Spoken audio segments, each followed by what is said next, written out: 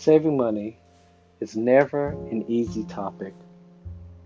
Over and over again, I see many of my fellow Americans struggling to handle the simple practice of saving money. Why is that? Why is saving money so hard for many people? The complaints that I get a lot about, I can't save because I'm not making enough.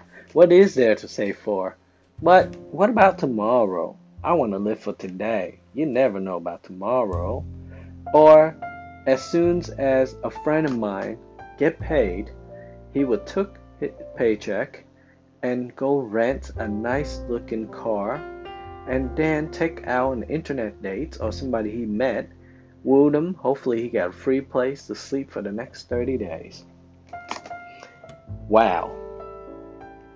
So money is the same problem that I can share with you, even the richest person in this world, such as Bill Gates, and someone like me, and someone lesser than me.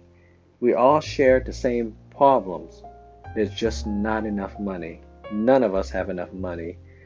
After the success with Microsoft, the founder Bill Gates find himself struggling funding the Gates Foundations to fight Ebola.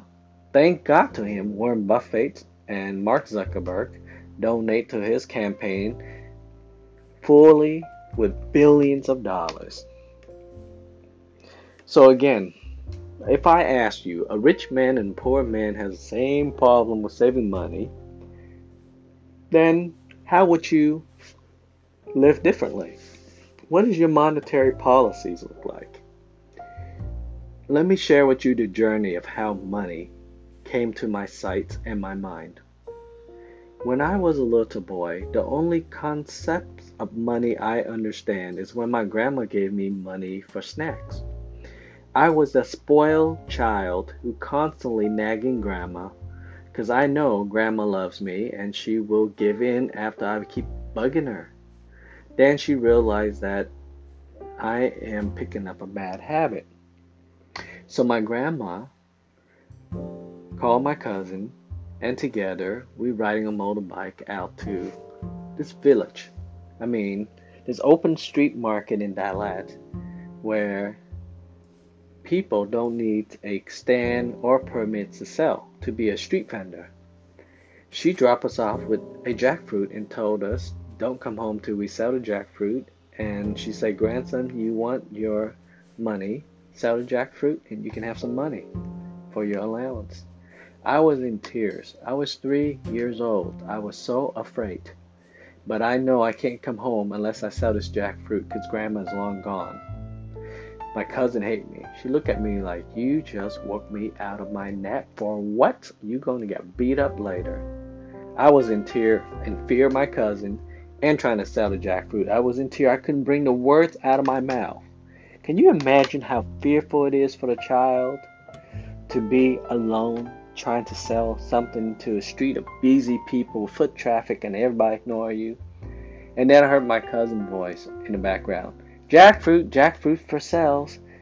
Name your price and we can negotiate. And I tried to mimic and repeat the same thing. Now, at young age, my grandparents did an excellent job to teach me the value of money, how hard it was to earn it.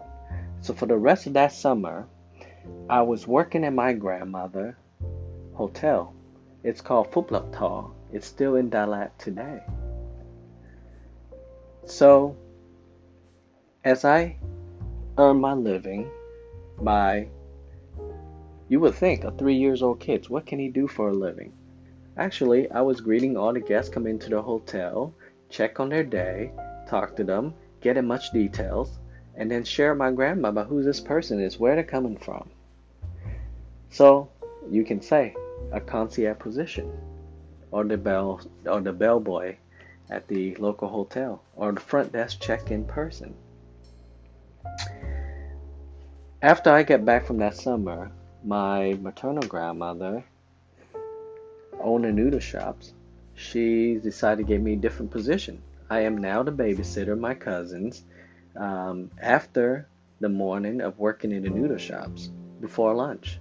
So I have 2 shifts during this particular summer. Now I'm about 4 or 5 years old. Early in the morning, about crack of dawn, I would get up with my grandmother. I would set up all the tables and chairs, get ready for the noodle soups. And after people come in, I greet them, help clean the table, and then I go babysat my cousins so my aunts can work on serving the noodles. Midday, after everything is done, around 10 o'clock in the morning, my grandmother then say, "Grandson, what do you want for breakfast?" Oh my God, only if you know. This is how I found myself in love with food, and food is more than money. For the first time, it was never about how much money I'm going to get in my hand, but I get to choose what I want to eat for the day. Grandma already have agreement with all the street vendors in our neighborhood that if my grandson come around 10 o'clock in the morning, he eats something, put it on my tab. So one day I get to go eat bangkung, which is the rice noodles wrapped with pork and ear mushrooms. Or another day I get to eat the grilled pork chops for breakfast and lunch or brunch. As a kid, I never had such good meals. Meals I always want for my own choosing and liking.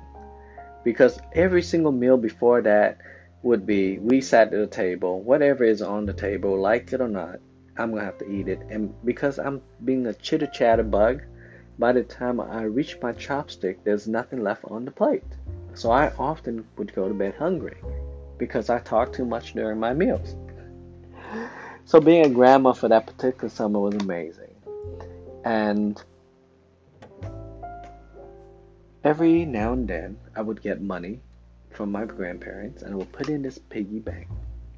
As a kid, I have no concept values for money except for taking the money out, sneak it out, and go buy toys occasionally, discreetly, so my parents didn't know I've been stealing from my piggy bank. So the day that my parents lose their job, our house got on fire, I literally took my piggy bank, what's left of it, give it to my parents. Thank God they don't know how much is left in there. So that was the little boy lessons about money. Chapter 2, I will cover adolescence, teenage years, and adulthood. So stay tuned. Thank you for listening to the first episode.